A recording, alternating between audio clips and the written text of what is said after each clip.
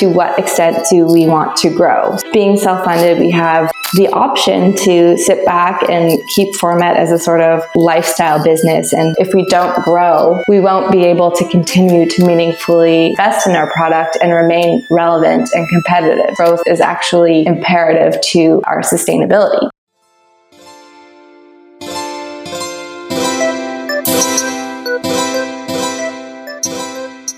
Hello, and welcome to another episode of The Backbone, a podcast exploring the journey of finance and operations within tech companies. I'm your host, Shabam Data, at Shabam on Twitter. If this is your first episode, welcome, and thanks for checking it out. For those returning listeners, I'm so glad you're here. I hope that you've subscribed, rated, and reviewed the show on whichever platform you're hearing this now. It would mean so much to me and help spread the stories of these amazing finance leaders we feature on The Backbone.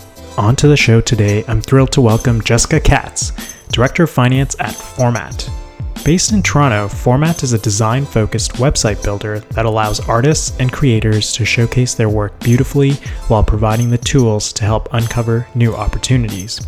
At Format, Jessica oversees all finance operations. Prior to Format, Jessica worked at DHX Media, where she helped oversee financial reporting and analysis for the multinational public company.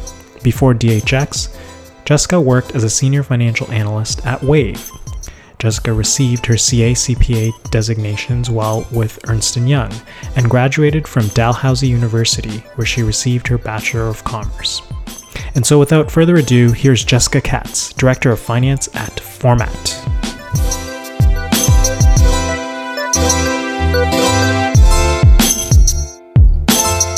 Hey Jessica, thanks for joining me on The Backbone. How's it going? It's going good. How are you, Shabam? Good, thanks. Well, we've got lots to get through on the show, and wanted to dive right into it.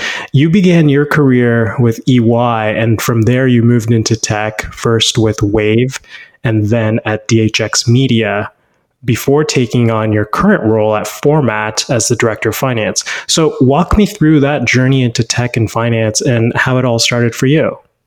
Sure. So I did the Commerce Co-op program at Dal, and I got my first co-op term at Ernst & Young, and I sort of kept returning for the remaining of my co-op terms, and eventually, once I graduated, I was offered a full-time job out of university. I sort of never really intended on becoming an accountant. As a sort of 20-something-year-old, didn't really know sort of what I wanted to do. So I took this opportunity, and I started at Ernst & Young in public practice and started from there. I kind of always saw it, working in public accounting as a bit of a means to an end, or a means at least to get my CA and sort of figure it out from there. And I stuck with it, and I was at EY for a few years. I got my CA and got some really great experience along the way. Pretty shortly after I got my CA, I left and took the year to just recalibrate and figure out what I really wanted to do and what direction I wanted to go with my career. And during that year, I helped some friends open up a pizzeria in Toronto, and I sort of worked in the pizzeria hands-on, helped them start up their business. And that's super cool. Yeah, it was fun. I really loved the excitement and the sort of creativity and the all hands on deck vibe of small sort of new business. And I think that this it definitely influenced my direction that I ultimately took with my career.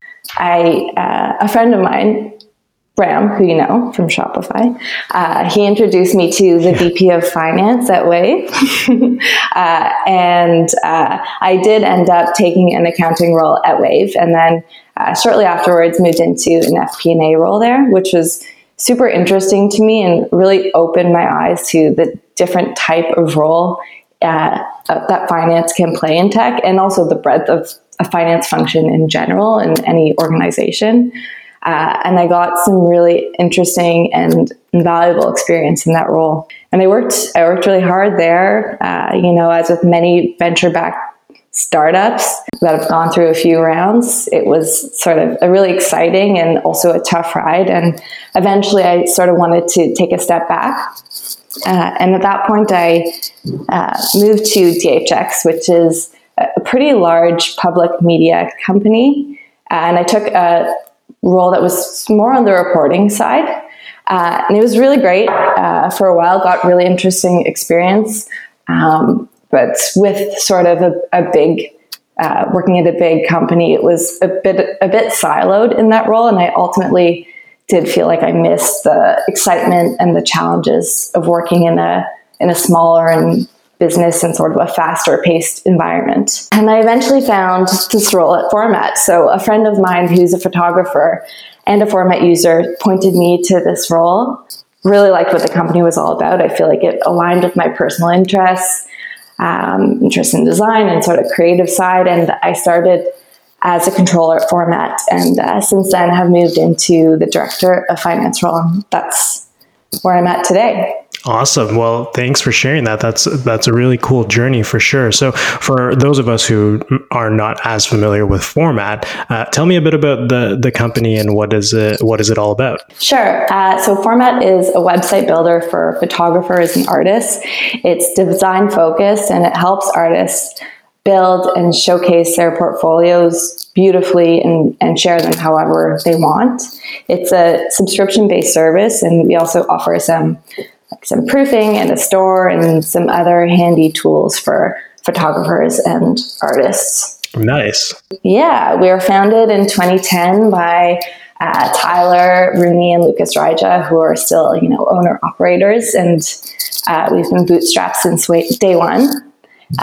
We work and are located headquarters in Parkdale in Toronto. We have a pretty small team of sort of artists, designers, developers, professionals, all kinds of backgrounds, and we work pretty closely together. It's a cool collaborative environment. We have 4 stated core values, which are impact, care, trust, and simplicity, and we try to echo these values with our products and our outlook and our team. That's great. And so I want to dig a little bit deeper into the bootstrapped aspect of Format that you mentioned. Sure. So, fully bootstrapped, having not raised any outside capital. In this type of company, what are some of the challenges and opportunities that you face as a finance leader? Yeah, sure. So that's right. We're fully bootstrapped. We don't have the typical sort of stakeholders with tech startups. So we kind of have the flexibility to focus on reporting and metrics that are really meaningful to us. There's definitely 2 sides to that coin. Like on the one hand, we're not tied to reporting on certain set of metrics, and we're not held to these rigid targets.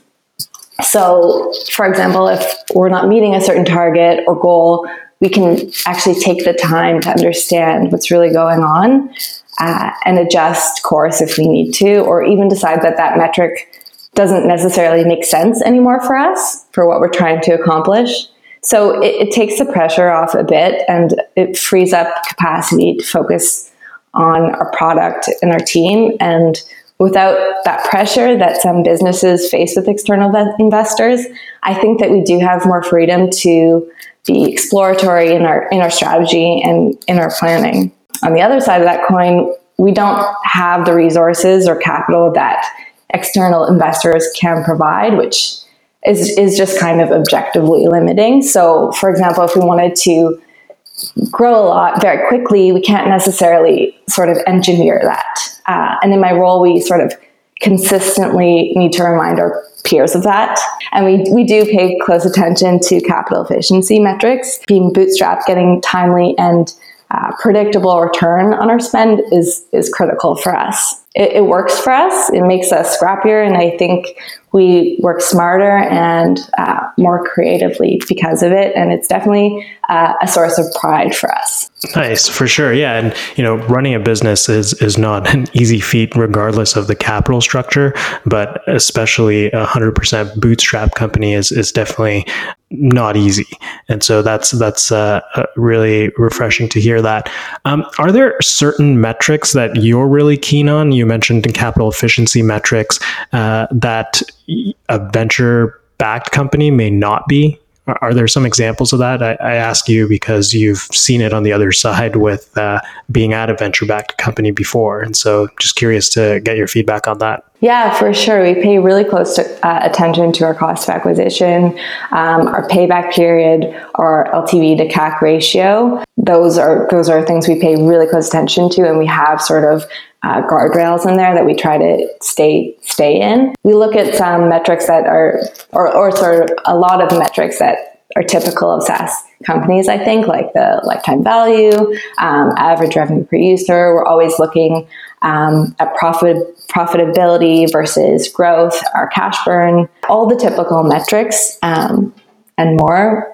So something that's a bit unique to us is that we focus on segmented data, and we segment our user base and look at LTVs and payback and different metrics based on different types of customers. So based on their profession or their stage in the career, or are they, a student, or what type of artist are they?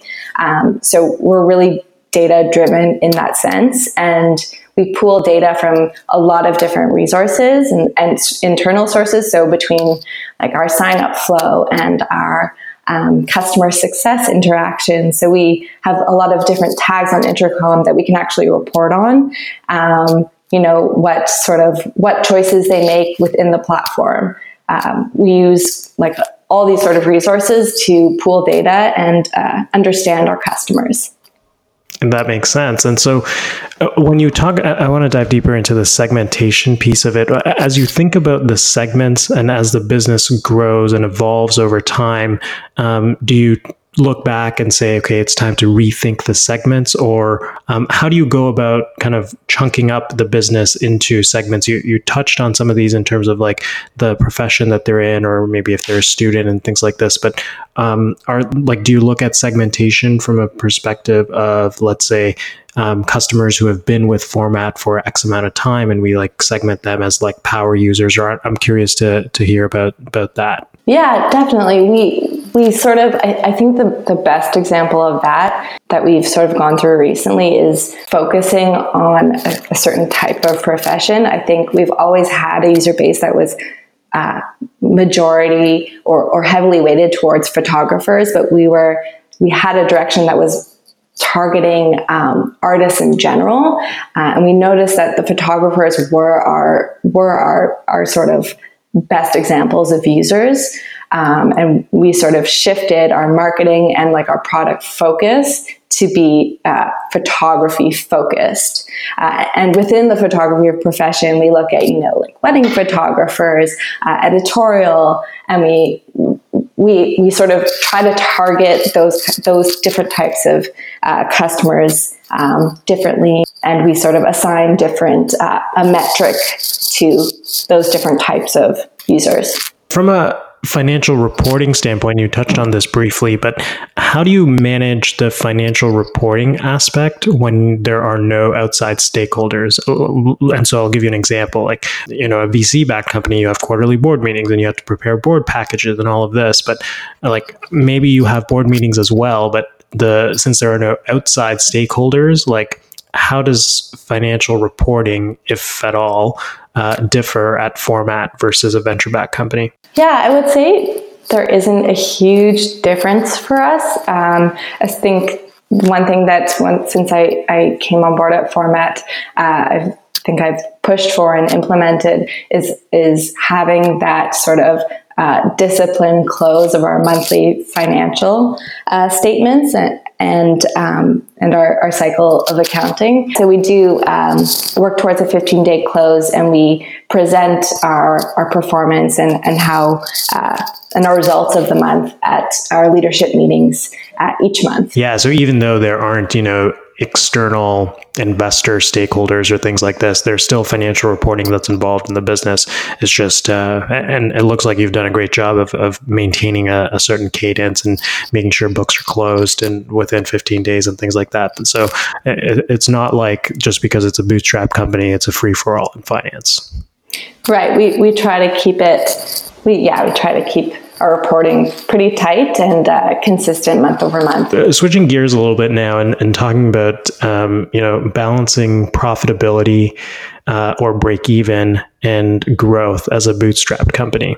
And so how do you think about kind of competition that have raised a lot of venture capital and funding that compete with you and can afford to outspend you? Like, how do you balance all of that? It's interesting. The balance of profitability, it's definitely ongoing and is sort of a fluid thing. I just had a pretty interesting conversation with Tyler, one of our co-founders, about this the other day. And I periodically and sort of often think about this question, which is, to what extent do we want to grow? So being self-funded, we have the option to sit back and keep Format as a sort of quote unquote lifestyle business and not necessarily grow tremendously, but we're sort of profitable and happy. And he reminded me of something which has really resonated with me. And he said that sort of if we don't grow, we won't be able to continue to meaningfully invest in our product and remain relevant and competitive. So in that sense, growth is actually imperative to our sustainability. And we do want to grow meaningfully and we want to hit certain revenue targets and we're not afraid to spend within that and sort of eat into our profitability to get there. That said, we take a probably more measured approach as we have limited capital resources, and we look inward and have to probably be a bit more creative and scrappy in coming up with strategies to continue to grow, to drive growth. And, we're established enough, being around for 10 years almost, to have a pretty solid recurring revenue foundation that there's definitely some room to take risks. And in terms of our competition, I think, and sort of the competition being able to outspend us, I think we're fine with that. We know our capital limit. I think we do thrive on the freedom and flexibility that not having the venture back allows us. And we've differentiated and we have to continue to differentiate ourselves from our big competitors. And we're focused on that. And we focus on, providing an amazing product. So meeting the needs of photographers specifically and providing them with an amazing product, including sort of, outstanding customer success and the best features. And, especially nowadays with all the news all over about WeWork and companies just growing at all costs, I think there's a lot of respect towards companies that are growing sustainably, whether it be break even or slightly profitable and taking calculated and measured approach to their growth. So that's truly commendable. And again, refreshing to hear that. Last question here before we jump into our quickfire round. And so in your opinion, what's the biggest misconception about the finance function within a technology company? When I saw this question, my mind went to something that a consultant used to say. And he said, you don't want to become the business prevention department. I think that this is a misconception that a lot of sort of people have, that this role is sort of just to scrutinize or to limit spend.